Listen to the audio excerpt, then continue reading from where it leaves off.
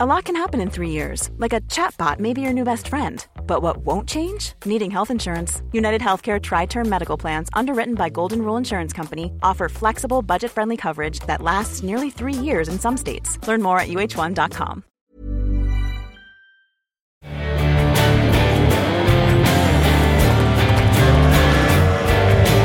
Big Jim is wearing his heel. Yeah, it is actually for me, like, a lot of people laugh on us, but it is good to get, like, it's very hard sometimes, smashed to bits, like, and then you know, you're not as good as you. There is somebody who has you, there's always somebody who has your number. My father hates rugby, like, he can't stand it. He doesn't like rugby, your dad? Yeah, no, he honestly, he hates it. Why? Just Hate's a strong word.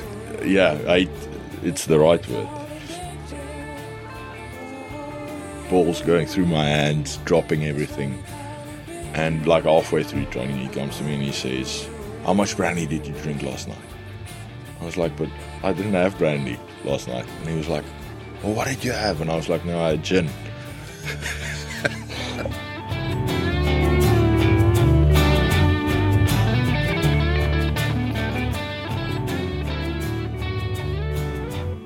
On this episode, I'm joined by an absolute bull of a human being.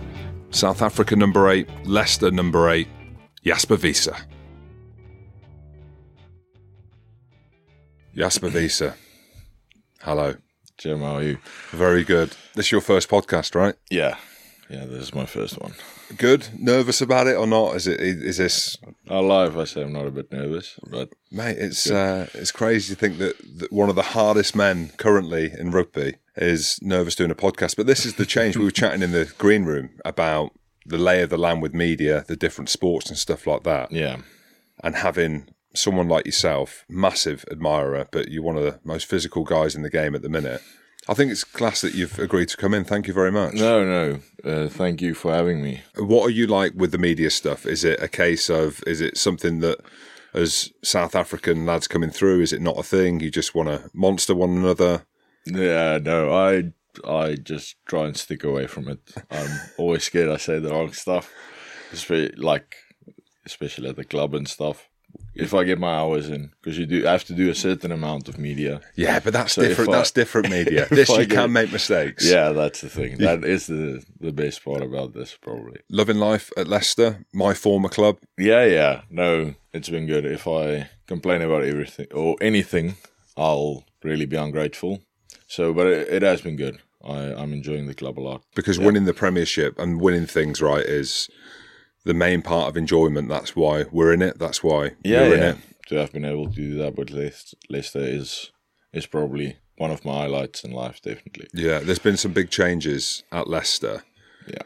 As players, how have you dealt with that? I'll maybe just give a bit of my context, but it'd be great to hear from your point of view. So Leicester Tigers, a club that I played at, had huge amounts of successes, not to do with me, but the likes of Jono, Neil Back, them glory years, Graham Rowntree, Richard Cockrell, Dorian West, Julian White, Martin Corrie, some of the greats of English rugby, and went through a massive lull, huge transition period, and then kind of found their way again in bringing Steve Borthwick in and Kevin Sinfield, and it took a while for them to transition to what we saw last year, which was a championship winning team. Yeah. All glory. It looked brilliant. I'm thinking from the outside looking in, this is amazing.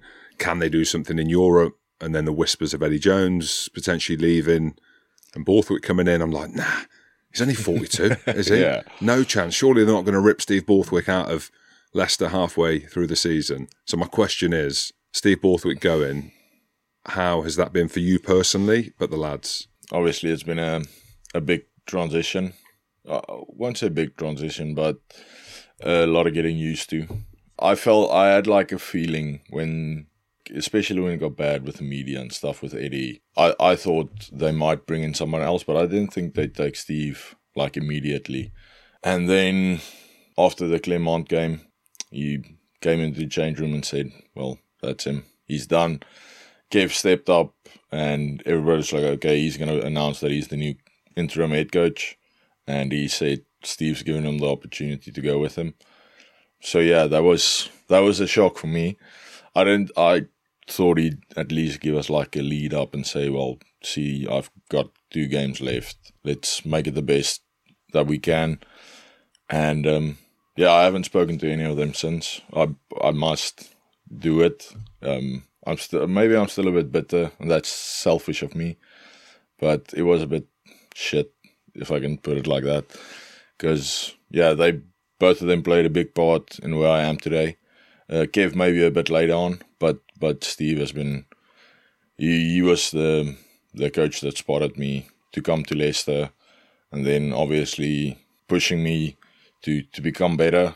When I arrived here, literally no one knew who I was, and him and Aled working together put a lot of work in with me. So I think I'm a bit selfish of him saying I'm mad at them, but I grant him the opportunity. Steve deserves it, even though you might argue like you said, he's a bit young or anything, but the amount of work he put in, like in the 2 years I've seen it, and I'm sure he'll do a great job with England as well. It's class that you're sharing your raw emotions around it, because I imagine that's what it was like. I said to Deeks about it, and he was just like, the whole way it kind of came around was a bit weird, because Steve would come in and say, nothing's signed yet, which kind of means that it's happening. I wasn't there for that.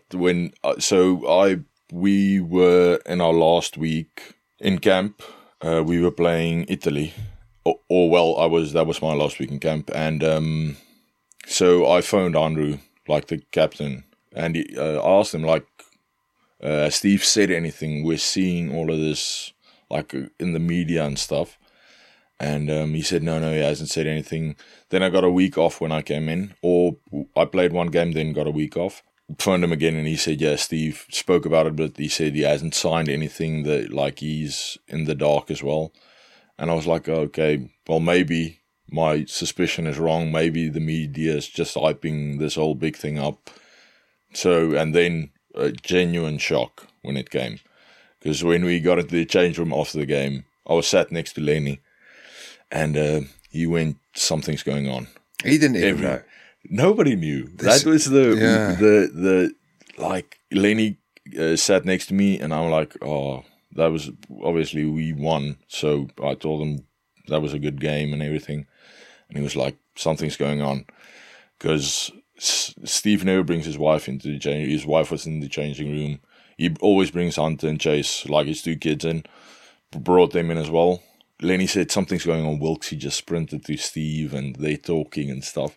And I was like, oh, surely not like this. Like, surely not like this. And, well, obviously it was like that. So, a bit disappointing, but I'm really glad for him and for Kev. Kev's the one. So, I know Steve's going, and I think the hope was that soon-to-be Sir Kev Sinfield, what was it? Was that like the gut punch?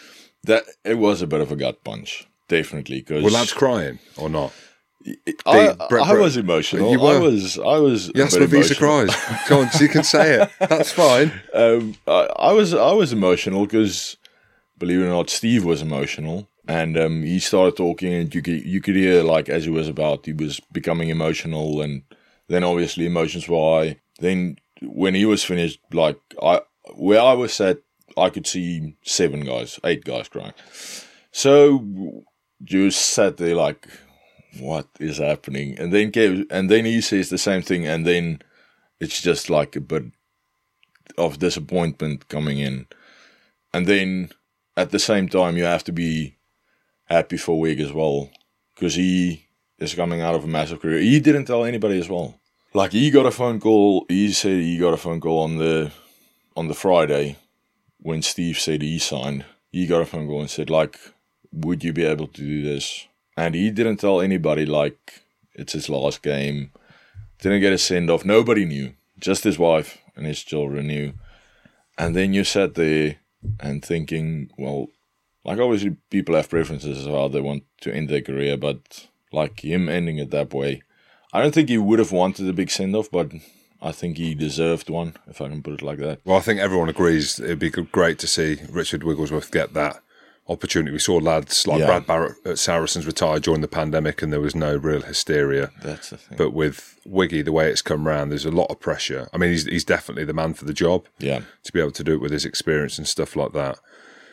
South Africans in the Premiership, the URC, around Europe. Now, I don't want to say that your signing at Leicester was to do with me, but me and Brett Deacon, my best mate, the forwards coach at Leicester, who's been there a long time, said to me, "What would you do, Jim, if you're struggling as a team?" I said, I'd sign those South Africans, Brett. That's what I would do. I genuinely said this 3 or 4 years ago. He said, "Why?" I said, Route 1 China. I said, they're robust. I said, humble. And I'm piggybacking now what Alex Anderson, the sale coach, said. Yeah. Great people, hard working, not really high maintenance. And if you're Faf de Klerk, from what I hear, you don't need to answer that. Maybe it's just the hair. Yeah. But Deke said, he said, "What you reckon?" I said, "I'm telling you now." I said, "It used to be Georgians for the scrum and stuff like that. I'm telling you now, for durability, South Africans." Yeah.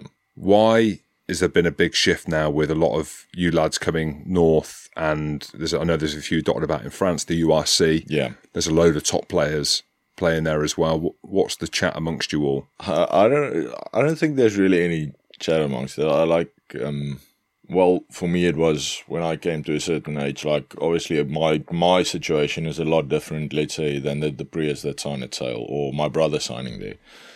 We got kicked out of our comp, which was the Pro 14. What club were you at the time? Cheetahs. So the guy was helping me at the time. My agent told me I can either go to Connacht or Leicester. So I said, "Oh, well, what does he think?" And he said, Leicester's getting a new coach. Jordan's obviously stepping out as head coach and Steve Borthwick is taking over. So I said, okay. And he said, before you sign, Steve wants to chat with you and talk to you. He basically said that Connacht is not like the right sign, he thinks, because he said there's only one South African there and he's also leaving. So it'll be better to adapt with, let's say, 3 or 4 other South Africans with you. Spoke to Steve, couldn't understand a word he's saying because I was on a Zoom call. And my first time hearing Englishman on a Zoom call, he said, and I'm, yes, sir, yes. Yes. Before I came over, I said to him, like, I don't want to be a guy they sign and I just, like, get lost. Like, I don't want to come over, move my whole life over here and then hold a tackle bag. And after 2 years, they say, well, thank you. And then, because it happens with, like, some guys in the situation I've been in. They haven't played any big rugby. And then they come over here and they think, oh, this is going to be my big break. And then they sort of get lost. So I told them I'll give everything I have for the club. If I'm not playing, I'll help the other guys. But just give me a fair chance to prove what I have. And then came over. So I wouldn't compare my circumstances to, let's say, a guy who wants better money in South Africa. He comes over to the Prem and says, oh, I'm getting better money here. But I think it's for your experience as well. But for me, it just felt like it was the right move at the time. And maybe loads of other guys will say that's the same for them as well. They want to experience new things, maybe get a slight bit more edge on their game as well. Because the game here is very different than it is in South Africa. In what way? The international fans will be keen to hear. I think over here it's a more forwards. In the URC, it's developing to that as well. Like in Super Rugby, you had loads of running rugby because the weather's completely different. It's hard not ground. Raining on a Saturday before kickoff and then you're playing on a soft ground and you have to maul. And like you had teams who did that, like the Bulls obviously are famous for playing the forward style rugby. But other teams weren't. And now with the URC, you are seeing teams adapt to that because you're coming to Connacht where you're playing on the dog track and you have to maul them because you can't kick a ball or you can't run the ball. So it's good to see that part as well. And that's why I think the comps are so good. Like the European, the Champions and the Challenge Cup is good. Like you get to experience what it's playing against the French and playing against Irish and Wales and Scotland. Like to sort of judge where your competition is at, if I can say it like that. Yeah, the URC has added a completely different dimension by bringing in the South African teams, which We can't even call it Europe now. Yeah. Call it the Champions Cup. I know. It's a global league. What it is, yeah. And I've kind of flip-flopped back and forth on it. But actually, I think for the growth of the game, we need the South African teams in there. But the URC, one thing I look at when I look at that tournament, and it is improving massively. I don't know whether you chat to any of the lads in it, but the travel. Yeah. Like, that is, I reckon that is probably the most horrendous part of that. I reckon it would have been so much easier if the countries were 5 hours closer to each other. Because it is like when I was at the Cheetahs, we were in Bloemfontein. We had to travel to Joburg, so that's an hour flight. Then usually we'd have a layover of like, let's say 5 to 6 hours, and then you fly out to Heathrow or wherever, or sometimes Doha, Dubai, have another layover there, then travel again. So I don't really understand, like they said they wanted to cut travel time with the Super Rugby and stuff, but the travel time's the same. The time difference is not the same, but the travel time is the same basically. So sometimes even longer traveling, yeah, because you have to go different routes and you have to. A cheaper flight might be Doha to Heathrow instead of a direct flight to Heathrow. So but the travel is, I reckon that is the hardest part. And also with the internationals as well, like I'm looking at Ebenezer, he was in France at Toulon, and then playing a load of rugby that I know was injured a little bit, but the expectations on him to play top 14, to play Champions Cup, and then the South African stuff that comes in between. Yeah. Then he signs for the Sharks, and it looks, I don't know what his minutes or his game time is, but you look at the amount of travel they've got to do. Yeah. Crazy. So URC, you've got Italy, Wales, you've got to get to Connacht, you've got to get up to Scotland, and then you're in the Champions Cup, you've got to get over to France, you've got to get to London, and then you go back, and then it is a lot of travel. And I think that's something they have to adapt to, obviously. Like, if you lose 2 or 3 games on the trot and you say, but it's the travel, then everybody's traveling. Why is one team winning and you're not winning? Or why is said team traveling the same amount of time as you and they're winning and you're not winning? So I think it's for all the South African teams, all the Northern Hemisphere teams as well. It's the same, getting cut under the same knife, because the comments will be the same either way. If you're traveling from north to south or south to north, it's the same. Small details are big surfaces. Tight corners are odd shapes. Flat, rounded, textured, or tall. Whatever your next project, there's a spray paint pattern that's just right. Because Rust-Oleum's new Custom Spray 5-in-1 gives you control with 5 different spray patterns. So you can tackle nooks, crannies, edges, and curves without worrying about drips, runs, uneven coverage, or anything else. Custom Spray 5-in-1. Only from Rust-Oleum. Hey, I'm Ryan Reynolds. Recently, I asked Mint Mobile's legal team if big wireless companies are allowed to raise prices due to inflation. They said yes. And then when I asked if raising prices technically violates those onerous 2-year contracts, they said, "What the f*** are you talking about, you insane Hollywood ass?" So to recap, we're cutting the price of Mint Unlimited from $30 a month to just $15 a month. Give it a try at mintmobile.com/switch. $45 up front for 3 months plus taxes and fees. Promo rate for new customers for limited time. Unlimited more than 40 gigabytes per month. Slows full terms at mintmobile.com. Growing up in South Africa, now I've spent a bit of time in South Africa. I played in Durban as a young lad. Leicester sent me there to play. I've been back, done a couple of documentaries for Rugby Pass. I love the place.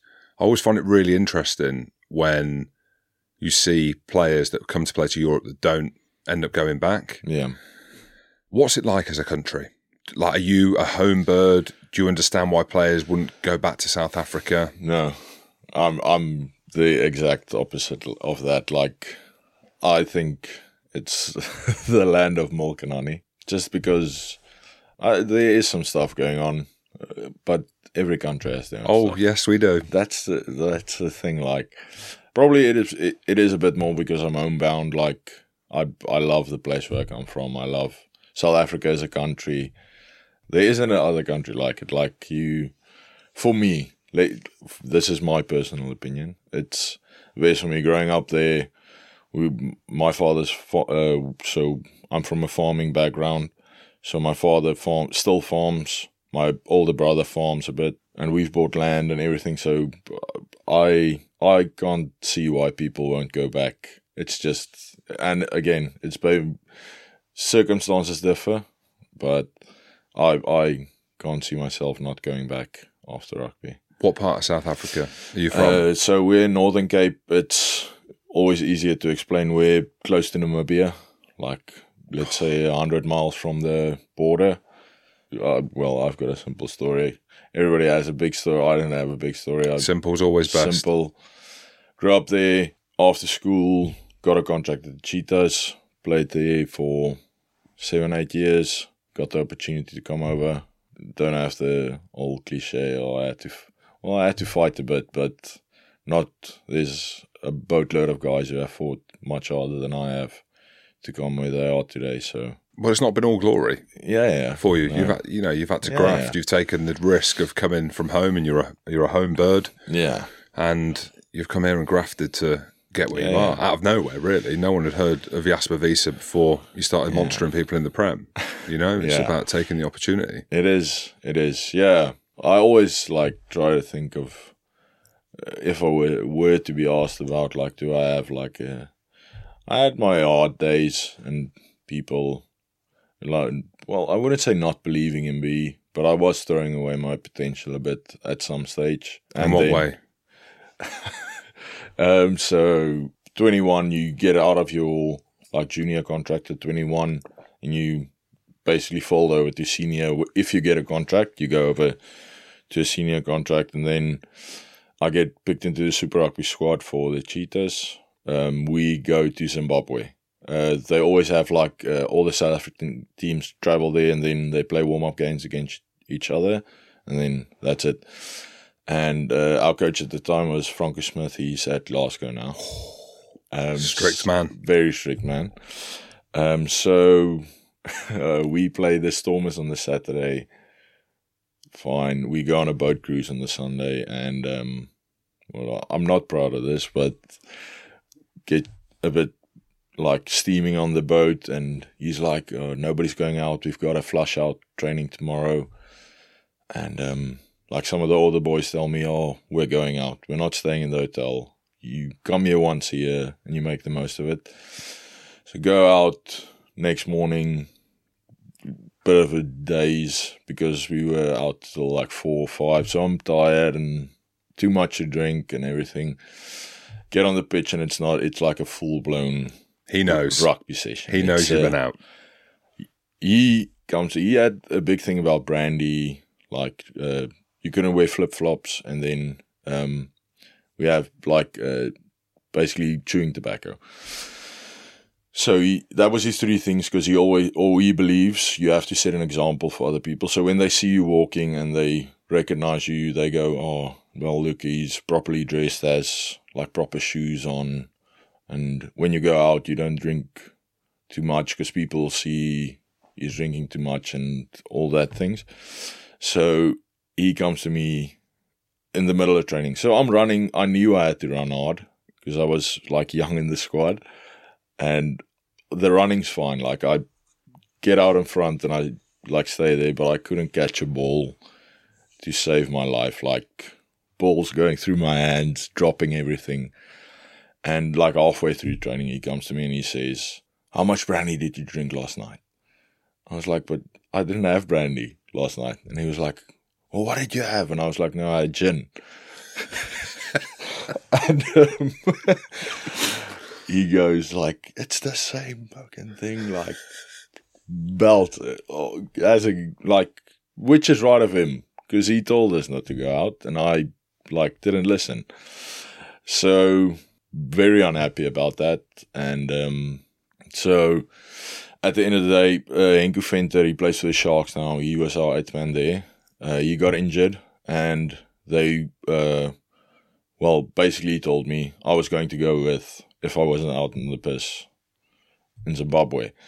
So then went from there, didn't make the squad, didn't make the squad further that year. Got home, and the Griffins, I don't know if you know the Griffins, it's the sub-union for the Cheetahs. It's they call it Northwest Free State. Yeah. So got in the Monday, he told me, you're going to the Griffins. I'm like, okay, fine, get there. Like, it's a weird, but it was a good place for me at the time. Like, our coach is like 50% blind. Like, it's a very much player-driven club. If the coach is blind, it'd have to be, wouldn't it? It's the diversity thing.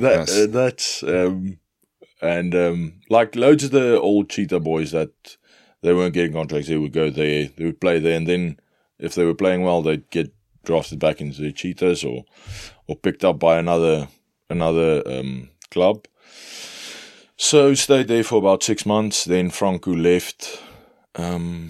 He wasn't coaching anymore. He went, I can't remember now. I think he was going to Italy. So, but he was for a short stint, like 6 or 7 months. So Rory Duncan took over. He phoned me, asked me, can I come back? Played like, let's say 10 games under him in the Pro 14. Then Franco came back again and sort of buried the hatches, like said. You're sober now. I'm sober now. I'll give it my all and we had a really good relationship after that. Like, I knew I always go like, when you would have asked me 4 years ago, I would have been like, but I knew he did the right thing because he had to do it to maybe show the other boys, or he knew maybe I was capable of more than what I was doing at the time. So he took over again, had a great run under him, like buried everything, just got the best out of each other, I believe. I hope he feels the same. And then he left to coach Italy after the last one. So, and then did the Pro 14, new coach came in. I knew him because he was the guy who picked me. He was like in the academy squad. That's what you'd call. He was academy scout. So he scouted me out of school to come to the Cheetahs, and he took over as head coach. So I knew him very well. Then played, and then can't do much if your team gets kicked out by South Africa. So then the opportunity came, and then that was it. You said it's That's not my hard working. Well, you say hard work. I mean, I can't imagine playing rugby in Zimbabwe and the Griffins. Yeah. Big shout out to the Griffins. Like that style of rugby. I look at, I suppose, grassroots rugby, and it will go back to the point where, having spent a bit of time there, I went over to South Africa in 2019 and did some time in Port Elizabeth, Cape Town, in some of the townships, and I just couldn't believe the state of some of the pitches. Not that you were on these pitches, but to rise to the top in them situations, I looked at it. It was just so raw and not poverty ridden, but the diversity of class amongst the groups, hard rugby. Yeah. And having played in South Africa when I was younger, I was reminiscing with Brett Deacon, who we've referenced a couple of times. Like, we played in a tournament in Stellenbosch. So we've travelled, we would have driven, right, from Natal, from Durban to Stellenbosch. You can drive, right? Yeah, you can drive. 6 hours, am I right in saying? Yeah. Let's say 7 or 8. Okay, 7 or 8 hours. Well, we got there in 6.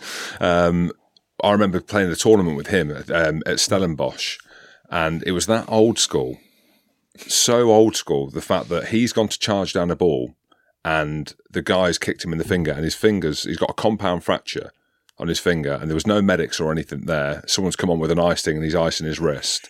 And we were chatting about how Brett's personality is, he goes from 0 to 100. Yeah. I didn't have a driving licence, and I've had to drive from Stellenbosch back to Durban, and he is pissing blood all over the car on the way in to try and get some medical attention. And I said to him, can you imagine if, no wonder they're so hard. If this is like a tournament that's put on, there's no paramedics. I mean, this is a long time ago. This is 2001. I'm sure it's very different now. Yeah. And we got him back, and he was fuming. I mean, could you imagine? He nearly lost the end of his finger. Yeah. It's hard. It's a hard system to come through. No story is the same, but I mean, some of those boys' stories are the determination some of them have to be like, I will make it. Like the lifestyle I come from is not going to stop me. Like that is like I hear some of those stories and I go, and you meet the guy, you're playing with him, and you're like, my hardship was I had to go to another club which was not in the Currie Cup at the time, and I think like, but my story isn't. It's a different. Yeah, I had a breeze to what you've had, because that guy was just, I will not let the place I come from or my living circumstances or the fact that my mother and father don't have any money dictate what I'm going to do with my career in rugby. And that's the beauty of the sport that we're in. Well, that's the beauty of South Africa. That's very different there. Yeah. And that's why I fell in love with the country and why I love South Africa. Yeah. Because of that line that you've just given there, it is one of those unbelievable countries, and we've seen a huge shift around South African rugby over the years. And again, one thing we were talking about in the green room was my experience there, chatting to some of the guys that played during apartheid and the cultural conversation around there, where at that point it was very difficult for me to have, because we were talking about some of the backgrounds that they'd come from, and we were talking about racial stuff, which is not at all in my comfort zone to talk about, and the mix within the South African community, obviously, but within the rugby team. Yeah. And I was saying to you that I was having to interview white people and people of colour, but then dynamic and cultural differences. I came home from that and I just thought, like, wow. One, for me, coming from Edinburgh in Scotland, albeit the streets of Coventry, having played rugby, I thought I had a tough rise to get through. And then I look at that, and you look at Sia Khaleesi's story, and everyone talks about Sia, and not only is he a fantastic man in his story, he's a brilliant rugby player. It's not, the way that he's come through. Mapimpi, I watched the Chasing the Sun doc where Rassie is crying. Like, I don't know how you are as players coming through that kind of environment, but it just seems like now that it all works and there's a comfortable aspect of being able to have that conversation and talk about them things. Yeah, like honestly, I wouldn't say like I don't experience it often enough at all, because I reckon it's the industry we're in. Like you said, it was a different time back then, a completely different time. So maybe we're not, let's say, as open to it. Or let me say, I wasn't as exposed to it as most people would have been. So it was always a normal for me. Like, it wasn't weird for me, and that's great. Like, obviously, you saw color, but I never had like how can I put this? I can't fight, but it was never weird for me. It was never weird for me to say, but he's black and I'm white, or like that. And again, this is just my take on it. But a lot of those boys grew up tough. They had to go through some dark stuff, or not dark stuff, but they had to fight. And a lot of them came from a lot worse background, people being murdered in their families and stuff like that. And then I just go back and go, like, I'm very grateful for everything that I have had. Never like going to bed hungry or having to endure some of that, you can say it, hate like people have for them, like, and it's like it's not fair to them, first of all, because you can't judge somebody off the color of their skin, first of all, and then second of all, like, if you actually do like take the time and chat with a person and meet them and enjoy his conversation, then you'll actually realize what he's actually a way better person than you are. In most of the cases, that's the thing. Like, it's and again, this is just my take on it, because I've never been exposed to, like, let's say a thing where you can't say this person is white or this person is black. Or even in Cape Town where they talk about like people of color, we know them with colored people, because that's the thing that they got a missing tooth like me, and they're shouting in the Western Pro, like in Cape Point, they're shouting, yes, let's go. And it's always like, it's not been weird for me, but again, I can't speak for them. Like, maybe they have way worse stories of Yeah, something of course. Yeah. happening to them. Yeah, of course. And then I don't even know half of it. So, but that's great that you like that, because there has been a generational shift where it's become normal to be able to talk about it and to be talking about it in a way in which it is nothing. I think that is a good thing. Yeah. And also understanding the path that different people walk. And again, watching the documentary Chasing the Sun, that deep-rooted love that Rassi had for each and every individual, but the men that had walked the toughest path to get there was just, it was real. Yeah. You know? And that is, when I was watching that, like, that is raw emotion right there. Like, that is when you come to love someone you have the biggest sympathy. Like, if you could put yourself in their shoes and take that hurt away from them, then obviously you would have. But it doesn't work like that. You can't go back in time, and you can't go to when somebody was 3 years old and take him away, because then you never would have known what he would have become.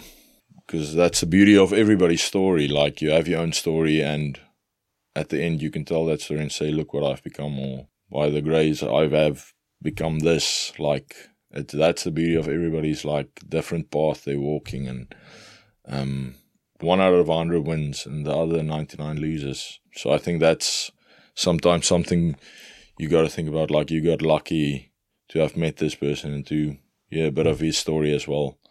Like, that is, it's amazing how that works, in a sense. Like, everybody walks their own path, and you can't walk a mile in somebody else's shoes to have known what they've been through. So that is, I think that's what makes it so special as well. Like, everybody has like a true deep love for the game.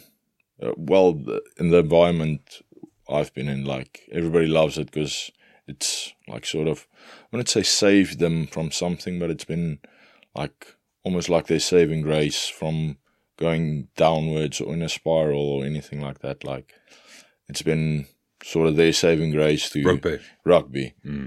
And that is the beauty of this game. Like, you can be 1.5 meters or you can be 210, and you can still play it, you can still love it as much. Yeah, love that.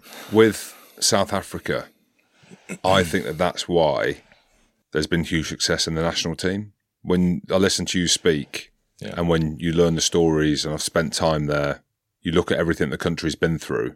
When it comes down to it, I mean, I don't know any of the team. Like, I'm not saying that there aren't them stories in New Zealand or England or France or Scotland, Australia, but there ain't. There are not that many stories, as in historically, as in that are there, currently playing now. Like, there's not a Mapimpi, there's not a Sia Khaleesi, just to name two. Yeah, I'm sure there's others that are coming through with similar. Definitely.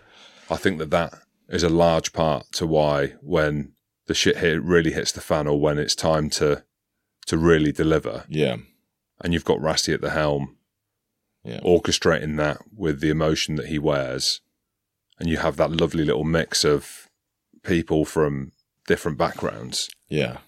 And that just shows, like, if you get that part right, if you can channel all that emotion into one team, it's bound to be a success. Rugby, is it like the number one to be a Springbok in South Africa? I know football's still quite big, right? But South Africa, because of the success in rugby, we think rugby. Or is that just because we're rugby, or is it Springbok? No, well, probably like the cricket team is pretty big as well. But where I'm from, it's what I grew up with. Like, my father hates rugby. Like, he can't stand it. He doesn't like rugby, your dad? Yeah, no, he honestly, he hates it. Why?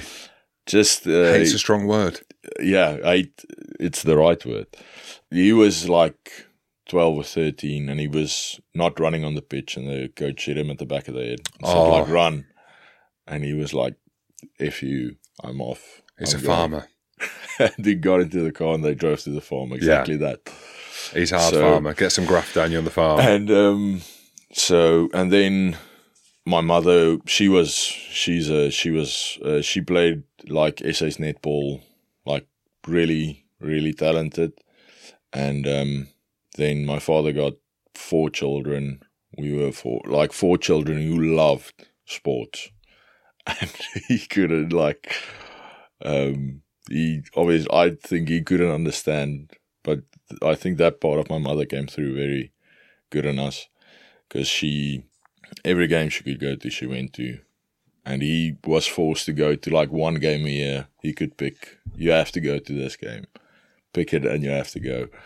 So me and my younger brother Cobus, we saw like our older brother Jalpi growing up, and he was playing rugby. He taught us to pass and everything.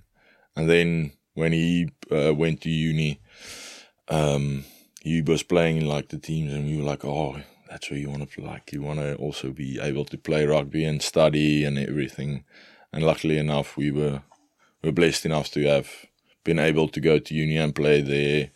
And then he had to make the decision, rugby or studies, and he went studies. And well, me and Cobus went the other route. So, and you became a Springbok. How cool was that? Yeah, that was special. That was very special. Was it quick, or did you have time to absorb that moment? It was fairly quick. Like, I think we played our second last game of the season. It was my first year, yeah. And who did we play at home? We played Wasps in our last game, and our second last game, like, we were playing, came into the changing room, and I was sat there, like, I think we won, and sat there, had a beer, and Alec came over to me, because he was obviously at South Africa, and he was like, congrats. And I was like, oh, and he said, you made the squad. And I was like, wow, that's like massive. That's what I didn't have words for it. And then after our last game, got on a plane on the Monday, flew out. My wedding was supposed to be in camp, but it was COVID at that time. So they made like a bubble, so you can't leave the bubble. So we had to move our wedding forward like a month. Got married, everything before the camp started. So there's a lot of emotion in that time when everything happened, but I wouldn't have wanted it any other way. Like, it was, honestly, if you said there was no COVID, then that would have been better. But the whole journey it was to get there I wouldn't have changed it. Like, it's amazing. If you would have told me 5-6 years ago you're going to be playing for the Springboks, then I would have said, I don't believe you at all. So it's still an unreal feeling for me to this day. Well, it's class watching you do your thing. I think you're one of these new age players who can carry the ball and make meters in traffic, which is like the golden coin. You know, it's the golden goose of rugby. Chatting to Billy Vanapola about it, and he's a different carrier to you. Like, he's a heavy carrier, and it doesn't necessarily go through the motions. That's the wrong thing to say. But he's just been carrying for years and years and years, them kind of tough yards. But you're like this new hybrid breed of carrier, the physicality. How does one get up for the game like that? How do you go every week and carry like that? Because, I mean, I've played 15 years professionally, and you do have the emotions of high and low going into games. But when I'm watching someone like you, I'm like, every single week, every time you play the same way. I think it has a lot to do with the guys you play with as well. Like, because you don't want to disappoint anybody. And if I had a secret or anything, I would have shared it, but I don't. I can say I listen to this or I think about this, and but honestly, for me, it's the best job in the world. This, for me, is like peak of what you can have in a working environment. Like, coming in on a day, you're with all your mates, you're all sat there in the changing room talking shit, and then the next moment you're out there working your ass off, and then you come back in and then you laugh about it, or you say it was freezing, and then you go home. And it's just like, for me, that is why. It's just I can't explain it to anybody. It's just so good. I think that's why I just enjoy it so much, because you have to enjoy it as well. You can't just be focused all the time. You have to enjoy it as well. Yeah, you need to have a moan. Yeah. You know what that thing is where you moan about the weather, and then do you know what it's called? What is that? It's called a sappuccino. A sappuccino. Yeah, so I made that up when I was at Leicester. So you have like a sap, you have a moan whilst you're having a coffee. I was called a sappergizer. So someone who saps your energy, but because we do it in a funny way, like you're laughing now, you actually become energized about it. But that is what it is. Everyone like you needs to sat moan. there and you moaning before training. The weather is not good. It's miserable. It's pissing down, and you're sat there and you know you're about to run into each other. And you're right, that gives you energy, and you draw better energy off that. And then when you get out there and you get it done, it's not that bad. A sappuccino, I'll definitely remember that sappuccino. It's a great one. You can take that. That took me through my career. Some coaches hated it. Like Andy Robinson, the famous Scotland coach, absolutely shocking. Like he used to say to me on a Monday morning, I just played 80 minutes at the weekend. We probably got hammered. And he'd say to me, Jim, how you feeling? I'd say, I'm fucked. Be honest. He's like, why are you being so negative? I'm not being negative. You've just asked me the question. Steve always said that as well. Like, you have the penguin effect is when you throw your hands up and down like, Ref, what is going on? Or the penguin effect. Penguin effect. Or you'd have you're either taking energy or giving energy, exactly that. Like, are you taking energy or are you giving energy? And I was like, if I'm being honest, most of the time I'm probably taking a bit more than giving. But you get your boys to get you up, like probably the biggest giver is Freddie Burns, because he's just always energized. Like it feels like he has never-ending energy. Like sad to see him go.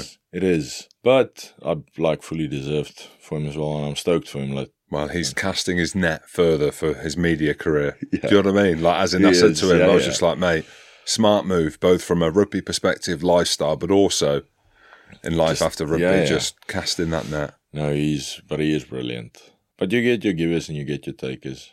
But most of the time you'd have a sappuccino and you actually do get energized by that, whether you're a giver or a taker, and then you're fine. When you're carrying the ball, you're putting people in an energized mood. When you're absolutely monstering people. So Freddie's off and Andre Pollard has been there. I made a ridiculous statement. I thought Andre Pollard was like 40, but it turns out he's 28. Yeah. How's he settled into Leicester? I know he's had a few injuries and stuff like that. Do you think he'll stand the test of time there? Because I think you come into a club, right, of his profile, and I mean, what a gorgeous looking human, by the way. And it's not even big boots to fill, but being at Leicester, that 10, and the pressure he'd feel being a World Cup winner, everyone expected him. Yeah, how's he dealing with that without speaking for him? Good. Yeah. I think he thrives under pressure, if I'm being honest. But I think he was a bit frustrated when he first came, just because he got an injury, then that injury led to another injury. So I think he was frustrated, but I think he's in a good space now. He really is world class. Just going back to the South Africa pressures, I suppose, that lads put themselves under. And again, one of the things that's quite topical at the minute is around the steroid use at Craven Week. It's kind of been this undercurrent over recent years. It's not really spoken about in rugby, which, again, you think of other contact sports like UFC, NFL being the big one, boxing as history of it. In rugby, right, it's not something that's ever it's never stood out at all. But Craven Week in South Africa, and I think you've touched on the desperation some kids would have, right? If you've come from absolutely nothing, I don't know whether the kids that have been caught taking steroids, that is their backstory. Yeah. But it is a thing, right, within Craven Week and South Africa. I mean, what's do you know anything? Is it not? Is it not? I am the wrong person to ask about. Like, honestly, if I knew anything, I would have told you. Like, obviously, there must be people who use it, but I just can't see why you would well, obviously, you have your reasons why you're taking it, but I don't know. I understand why they take it. I completely would say, genuinely. We had a coach. This was actually funny. Like, we were getting, even in South Africa, like you get your test, like you get somebody comes in randomly to the club, like whether you're junior, senior, wherever you are, if your name's called, you get tested. That's it. And it was like, we asked him, because his kid was in grade college. So he's coming through the ranks. Actually, he was very good. And we like made a joke and we said, "Oh, would you let him take steroids if it means that he'll be on another level?" And he was like, "If he wants to do it, I won't hold him back." Like, everybody's like, "What? Like, why would you do that?" But I don't know. It's not like I never experienced it. Like at our club, like everywhere I was in South Africa, it was never like a massive talking point. Like. Steroids, first of all, and then you'd always have like the rumor, like you have a freak of a guy coming through, like who's the guy playing for France? The 24-year-old. Oh, I've seen him. I can't pronounce his name. Is it Toulouse? Isn't he? I mean, he's 6 foot. And then you go like, oh, this guy. If he was in South Africa, he's on steroids. His arms are massive. Look at him, but actually, he just has freakishly large genetics. So you'd always like Ebenezer, like my that. goodness me! But he is another specimen. Like, I think if you see his family in general, you'll be like, "What is that? Like, how? Like, is it the Afrikaans? Like, no, I just think he comes from a massive family. Like, I spoke to him, I interviewed him. He's like, he was talking about his brothers and stuff. Yeah, he just comes from a family of freaks. Like his father.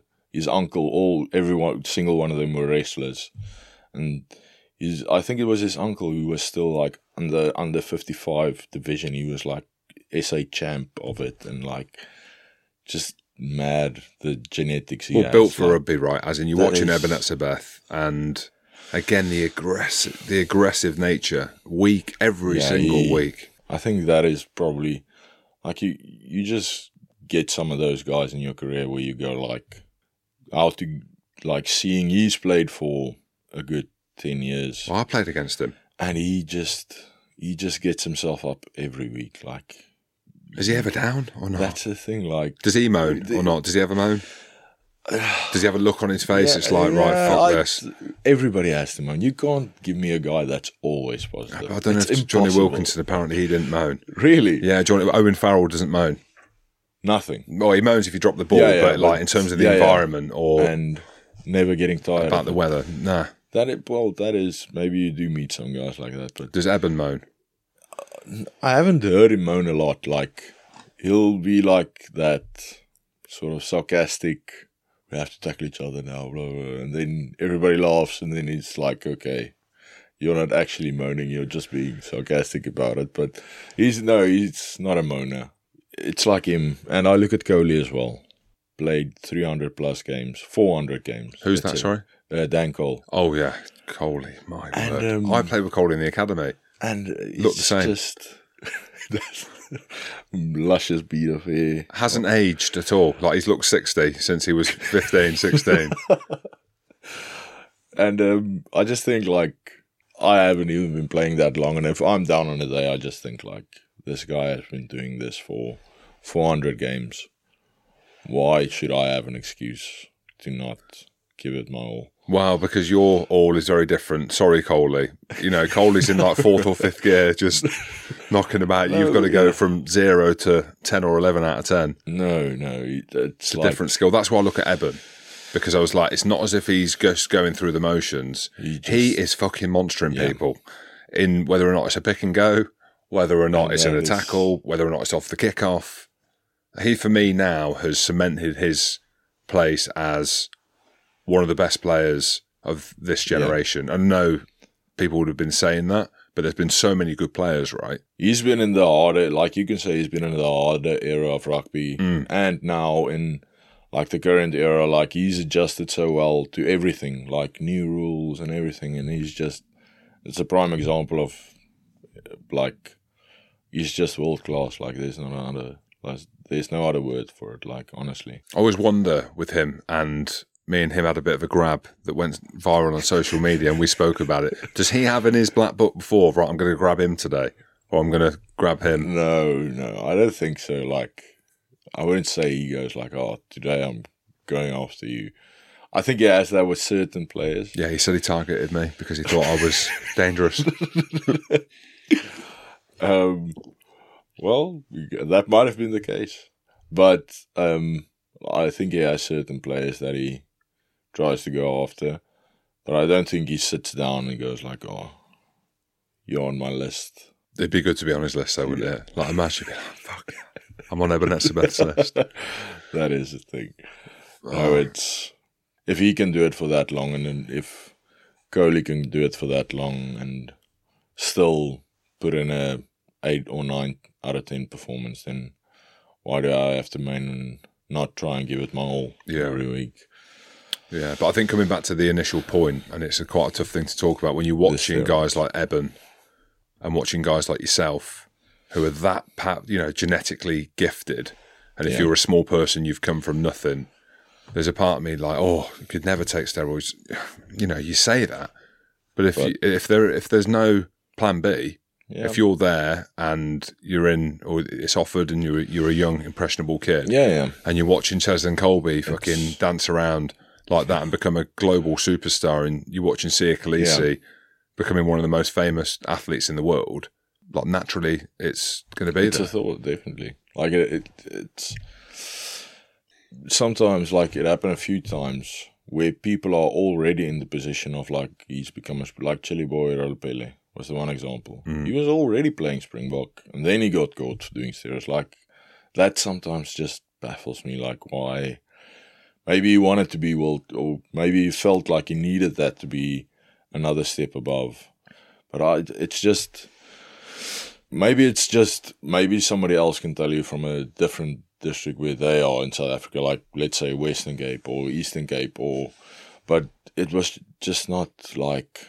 We had a few boys in our school that took steroids, but they weren't like rugby players. They were like you'd get your different types of groups of people, and they were like the gym heads, like, have to get massive. So I was friends with them. I'm not ashamed of it, but they weren't denying it. They said, yeah, I wanted to get big, so I took steroids. Yeah.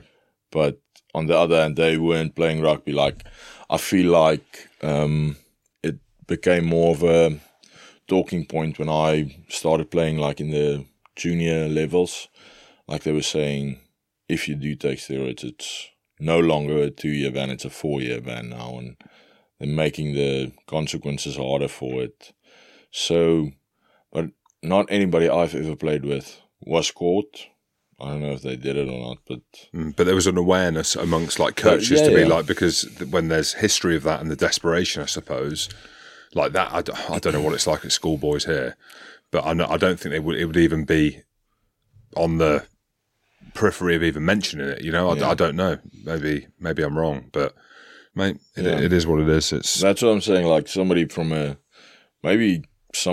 different area or different part. Like, as you said, there's a lot of desperation, and the stuff you do if you're desperate is exactly that is exactly what it is. Like, but I honestly, in our year group, like, you just got freaks, like Duan van der Merwe, huge guy playing wing, gifted, fast as hell, and like the Dupreas, John Luke and then they were monsters. Who's the one that's sell? Is it Rob, the second row, back row? Or is that John? No, Rob's 10, right? Yeah. So and John Luke Dupree. Yeah. He's the back row, second row. So I get them all mixed up apart from Rob, who I should know is 10. That man is absolutely massive. But, like, honestly, that's how they looked. They're a bit bigger now, but at school level, you saw these two guys. Like, you may as well say to them, there's no point in you coming to school. Like, you're going to be a rugby player and one of the most durable guys. It's like when we saw them, like, we were from a very, very small district, like Griquas country districts. So we were Griquas and you'd hear about these guys, and then you'd come at the Craven Week and you'd see them, and you were like, holy shit. You're basically looking at this guy going like, he's a superstar.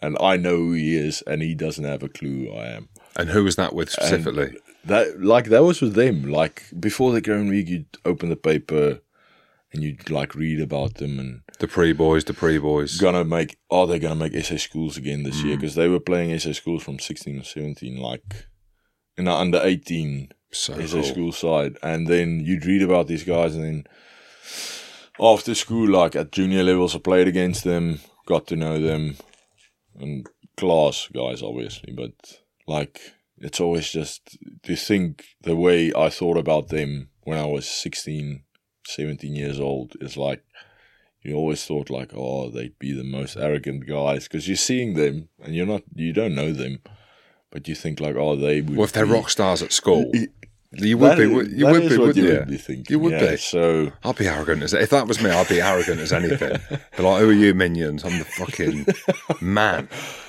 yeah, I have a very funny rugby story. Like, we played in our.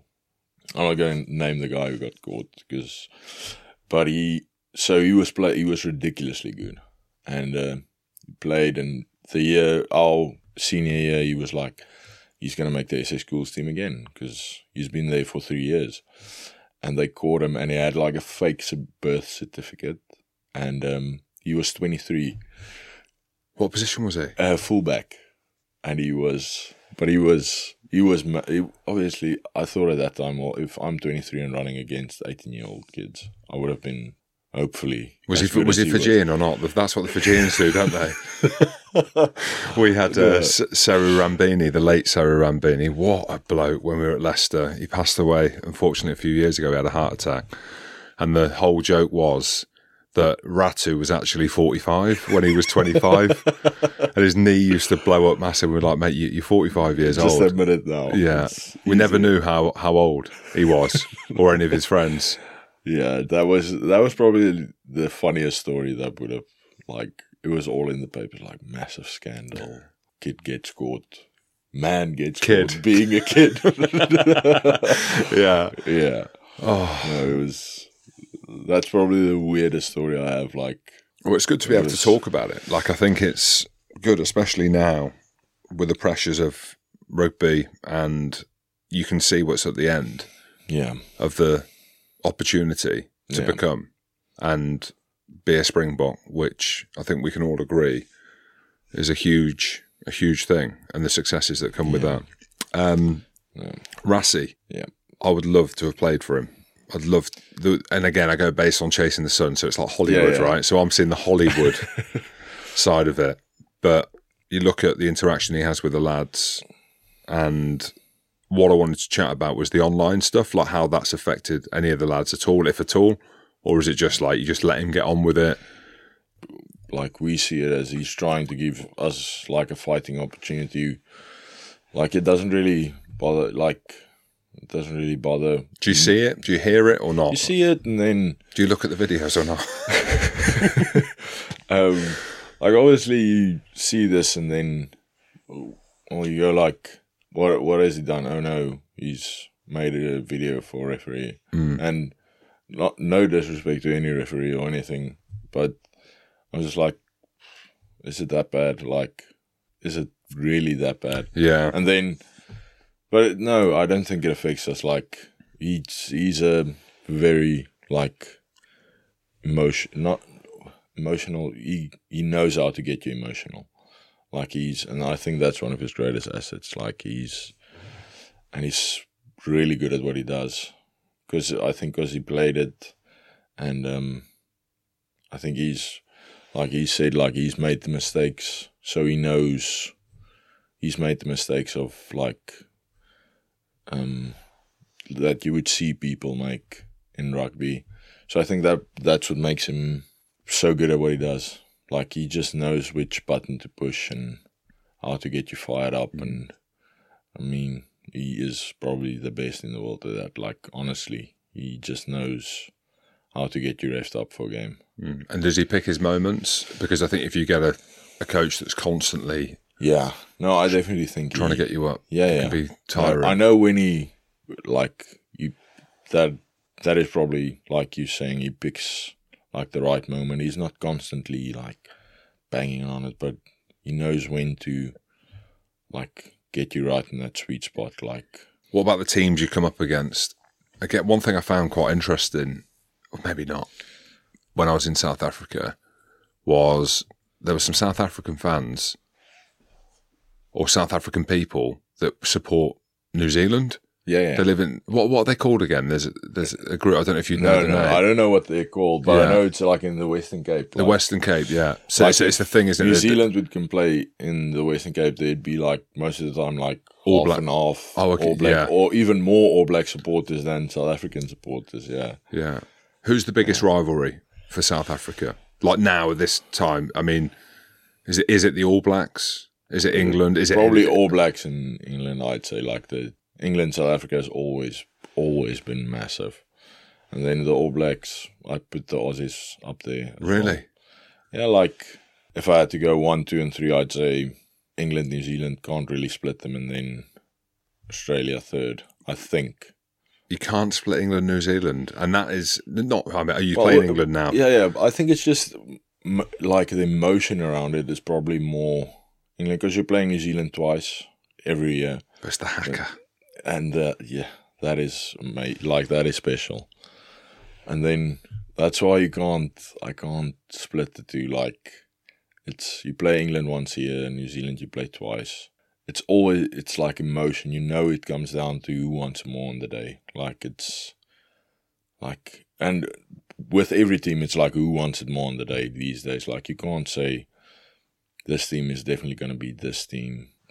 Rugby is just at that stage where any team can beat any team. You don't have a favorite. You can't have a favorite because the way the game is now is everybody's like trying to develop their game and going forward and trying to take it forward. So it's just always like those two games. I would say I didn't play in this year's one or last year's, and the year before that I played in the England one. I remember that was quite emotional.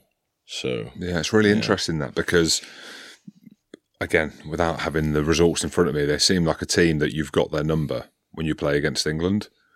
New Zealand are the team that I think for everyone, and because of the deep-rooted history, but it's the haka, right? Yeah. I think that can be to their detriment. Yeah. Because when they do the haka, and I've played against New Zealand twice, it gets you to a level that definitely you can't really explain to people. You also get fired up as much as they are getting fired up from it. You are getting fired up from it as well. Who are you looking at when you face the haka? Just my opposite number, like just trying to look at him, see what his body language. Well, obviously they have it's very aggressive in the haka, so you go, but you're just. It's a feeling you can't describe. You're telling me your dad, when you're facing the haka, and you're looking at that, isn't thinking, fucking go on, son. He'll watch our games and then. Or is it your mum? Yeah, my mum will be. She'll have a say in a few words to say, but my dad is just he's always he watches the game and then he'll say oh, that's a good game. Sorry about the loss, or congrats on the win. And then, but he's always if you beat the team by, let's say, 20, 30 points, he's like, oh, they should have stopped the game at halftime. Why did they let it go that long? And he's always pointless. And when you win narrowly or lose narrowly, he's like, oh, that was a great game. Even to the end, it could have gone anyway. So he's always you shouldn't let the score go to 40, 50 points. He just I wouldn't have played many internationals then. It would have been called off early. No, he was just, but he's always sticking up for the little guy. Because my father's a big man, but he has quite a small heart, so yeah. He's 160 kgs and he has the smallest heart I know. What do you mean the smallest heart? He's just no love. All love. All love. Oh, that's a big heart. Yeah, a big heart, sorry. Yeah. But in South Africa, in Afrikaans you say he's got a small heart, he's got a little heart, so but my father has a big heart then. Okay. Really big. You won't, if you just meet him, you won't say it, but yeah, get to know him. I didn't think he had a big heart up until I was 15 or 16. Because he was quite tough with us growing up. But he's amazing. So well, maybe that's the reason you and your brother are going around monstering people. Who gets Jasper up for games? Is there anyone you come up against that you watch? I know we've just gone through the All Blacks. You look at Ali Surveyor. Jeez, Yeah. Louise. He is also on another level. When you play against Sale, the Dupree boys, is it that physical contest that gets you up? Yeah, it's like, it's going to be like sometimes you're going to get tackled to bits. And then another time you might have a good carry and you make 3 or 4 meters. Like, I like that, like head on kind of stuff where you get the ball off 9 and you're trying to create momentum. With a step or no step? Well, I tried to step, let me put it that way. But I like it. You like being hit? Yeah, it is actually for me. Like, a lot of people laugh on us, but it is good to get like hit very hard sometimes, smashed to bits. Like, and then you're not as good as you. There's always somebody who has your number. Always. Like, if you think you're the best, somebody has your number. Like, somebody's better than you. That's rugby, though, isn't it? That's the beauty of it. It's a leveler. If you think you're the best, you're not, because somebody has your number. Somebody's got you. Again, I'll say it again. Like, it's the best game for me to be ever played. Like, it's just the way it is. Like, the biggest guy can smash the smallest guy, and the smallest guy can smash the biggest guy. Six Nations, South Africa, within the team, lads keen, lads up for it. Is it a thing? Or not at all? We haven't really spoken about it that much. Well, that's good. To be honest. That's good, because there's an old school tradition that some people would like to hear that. But it feels like the momentum's gathering a little bit. Yeah. And it seems like you hear more chat about it. But honestly, I haven't spoken to, I spoke to, who did I speak yesterday? I think it was to Jimmy Goppeth. And he was like, well, they were 4 nations, then 5 nations, then 6. So maybe it'll be too much if there's like a 7 nations or 8 nations. Like, people won't. I think it's very entertaining if you get to see all the teams playing each other all the time. But as you said, there's sort of like a tradition around it. So, and it also needs to be freshened up, I think, rugby across the board. Yeah. I don't know as players how you feel about that, but the globalisation, how different seasons teams are playing, like New Zealand, it's a different calendar. It is. It is like, and you sort of understand why they want to get everybody on the same calendar to play at the same time, because it just makes it easier. Like, then at this time everybody's playing club rugby, at this time you're playing internationals. But yeah, I haven't given it much thought, honestly. Like, I can't be too much bothered about it. I just want to play there. That's all that's on my head. Like, whether I'm playing in the Six Nations or the championship, I just want to be there and be the best I can be there, not just exist there. Be interesting to see with South Africa after the World Cup whether there's going to be a big change of guard. I don't know whether Siya Kolisi's come out and said that when he goes to Racing 92 in Paris after the World Cup he's going to retire, but I kind of get the feeling that he might. I have no idea. If Siya does retire, I know that Dwayne Vermeulen was huge in that environment. Yeah. He's been through a lot of work in his career. Yeah. He's carried a ball a few times, and actually he played for Ulster the other week. He was unreal. He was unreal, but you can't do that every week. Like, you get to 34, 35. Yeah. Maybe you can. Scott Berger did when he was at Saracens. My goodness me, probably similar. But a change of guard. So say Siya isn't captain. Who are the leaders in that squad?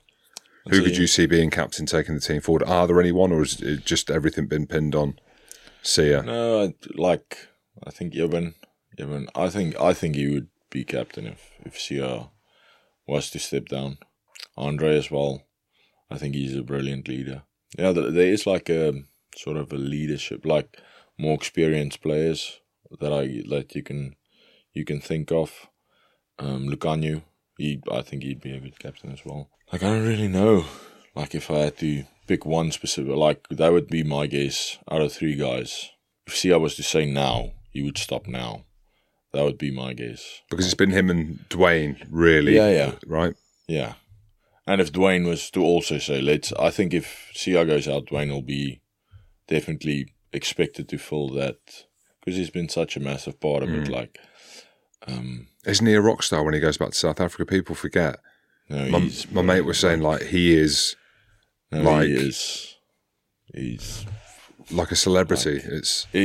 Honestly, like, if you're walking with him in the mall, you'll be like, oh, that's Dwayne Whelan. Like, really? Yeah, people. So he's played like for the that. Bulls. Is that his neck of the woods? But he's been at the Stormers. Like, he went for a long stint. I think he played there 7 or 8 years. But he's a Bulls man, through and through, or not? No. He's Stormers, is he? Yeah. I think he comes from like Pretoria, like more north. Like he comes from like, you know, the Pumas. Like, he comes from their neck of the woods, like up there. Like, it even frightens me to think what rugby's like there. Like, as in hard. Yeah, they've got a nice stadium now up there, but the rugby is hard. Like, that's when you play in the Currie Cup and you know, like, that's a team that is desperate. Like, they are smashing people week in, week out, and they always have the chance to maybe just scoop one in there. Like for them, like last year, the Pumas won the Currie Cup for the first time ever. That was like the best thing that sort of happened for them ever, because it's like, it's a team that nobody thought would win it, and they go on to win it, and it's like, well, fair play. But yeah, no, he is a rock star in South Africa. Yeah, it's been one of my favourite players, having played against him. Mate, it's been awesome having you in the studio today. It's been absolutely class. And again, you're one of the men that I look up to in terms of taking the game forward. You're comfortable playing the way that you want to play. You're happy to talk about the physical elements of it. One thing we were chatting about, which I think would be great for you to share with the listeners, is your love of rugby. It comes across in this conversation, right? But it is going through a bit of a weird time at the minute. It feels like we're not on the cusp of some radical change, but for the people listening to this and listen to parts of your stories, just what rugby's given you. Yeah. From yours and your mum's and your brother's point of view, not your dad. It is going through a weird phase now. Yeah, I think you're spot on there. Like, don't want to say sort of, it's like a cuss word in rugby if you say soft, but it's not. Let's say it's not gone soft. There's just like a few weird changes going through it, and I think they just, like, let's say danger and stuff. If you're thinking about like how dangerous it is, that's why there's only a select few people playing it, and others like to watch it. It is a game for everybody. That is the beauty of it, and it is sometimes dangerous if you think about it, like grown men running into each other. It is a physical game. I think you have to remember that when you're thinking, like, let's say with the law changes and everything, like, you have to remember it's two guys at 100 kgs running at each other as hard as they possibly can. So yeah, it is in a weird, like, as you said, it's in a weird stage now. But it's, like I said to you earlier, a guy who's played 9-10 years and he has to adapt to some of the law changes. If he doesn't adapt, then no team will sign him because he can't do it. So, I don't know. Like I said, soft is a cuss word in rugby. And but it is a tough game. It is. And we have to be comfortable to say that. So this is the conversations, again, what we were chatting about. Like, you're sat here, you've got a tooth missing, and you look hard as nails. You know, my body's in pieces. Yeah. And I wouldn't change it for anything. So that's the thing, like, experiences. At the end of it, like, it is a tough game. It's physical. You get hurt. You're going to get hurt. And some people go through a career and they don't get hurt. Lucky them. But it is a physical game. You have to remember that it is a game, and like law changes like that, like I said it to you earlier as well, like there has to be like some sort of remember that it is an extremely physical game. And then just to some extent, like some common sense as well. There's been a lot of red cards, like especially in the Champions Cup and in Challenge Cup. Like, it's just, and some of those are like, you said it earlier, like you're 2 or 3 inches too high. And you're not thinking about, you just want to smash that guy in front of you as hard as you can. Because you have to. You have to. This is what people don't get and they don't like. It's either you or me. That's what it is. If you have the ball and you're running at me, it's either me or you. Because in the mindset of it as well, at that moment, you're not thinking win or lose. No. In that split-second moment, you're thinking smash or be smashed. That is it. Or get ran over. And if you are even 1% off in a collision with someone like you, then you're on your back. And you're probably going to get hurt. Yeah. Like, it's just like with the level change stuff, I understand that. But if you get a guy, like, this is my brain thinking the way, like, you're saying tackle waist high, legs, like waist high or under. I know a guy can't run without his legs, but you get guys like Tui Soa, who plays for Lyon, I think, and Nemani Nadolo. If you tackle that guy waist high, like, he runs with the ball in his one arm on his waist, and then he's just going to run you over. Like, okay, you're saying tackle him lower, but then if you're saying tackle him lower, you get risk of your head knocking on his knee.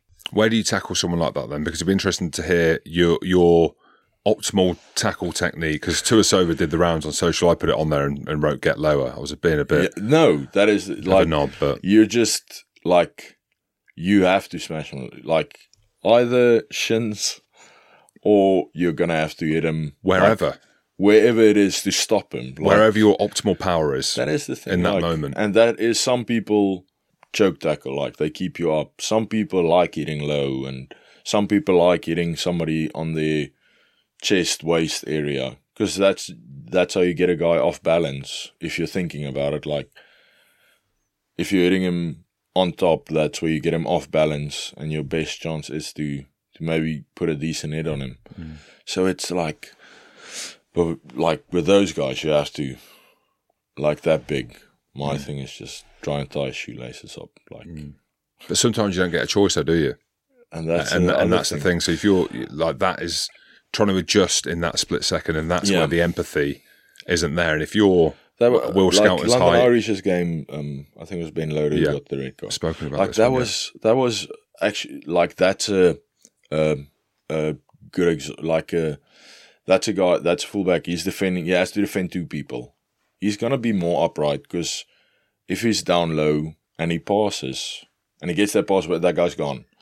So he's more upright, trying to stay, like, alert to, if he's passing, I can turn around and maybe get this guy. Or if I have to adjust, I can tackle the guy on the left. And, like, at that stage, I promise you, he's not thinking, oh, I'm going to take this guy's head off because he has the ball and I'm just want to make a statement. No. He's thinking, I have to catch up with this guy, but I also have to tackle this guy. And then somewhere there, it's just... There you go. That's exactly what it is. That was my point around that one. I know it's going back a few weeks, but they're the decisions where there is no understanding. Rugby's played upright. And then there has to be like a system where a ref says, okay, it's 8 contact.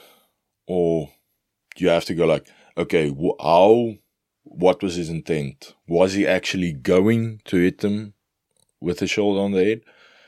And then there has to be like some sort of compensation between there where you can go like, okay, his intent wasn't to hit them there. If you can call it intent, like, there has to be like, because then you're just going to say, oh no, but my intentions were, like, sometimes you get it wrong and you have to admit like you get it wrong. But there has to be like some level of, I wouldn't say compensation, but like logic. Empathy. Because it is logic. It is. Yeah, because it's hard for the referees as well. I can't remember in which games, but the ref goes, okay, it's head-on-head contact. Is the attacker winning or is the defender winning? Okay, the attacker's winning, so he was upright, he didn't level change. It's a yellow card for me because the defender wasn't hitting him high with intent. Then you know, okay. Because if you're going to tackle like this, you're going to get, most of the times, if you have a guy as big as Nemani or Tuasova running at you, you're going to get knocked over by him. So it's just, there has to be like some empathy, as you said, like on it. Because as you said, it gets played upright. Like, you have to be on your feet. You have to look up. You run upright. And it's exactly like it's a split-second decision that you have to make, whether you're staying upright or you're going down. Absolutely. It's just, yeah. Mate, it's been awesome to have you in. Thank I wish you all the luck in the world, apart from when you play Scotland. No, thank you very much. In the World Cup. Thank you for having me. Mate, it's been really good. Absolute pleasure. Cheers, mate. Cheers.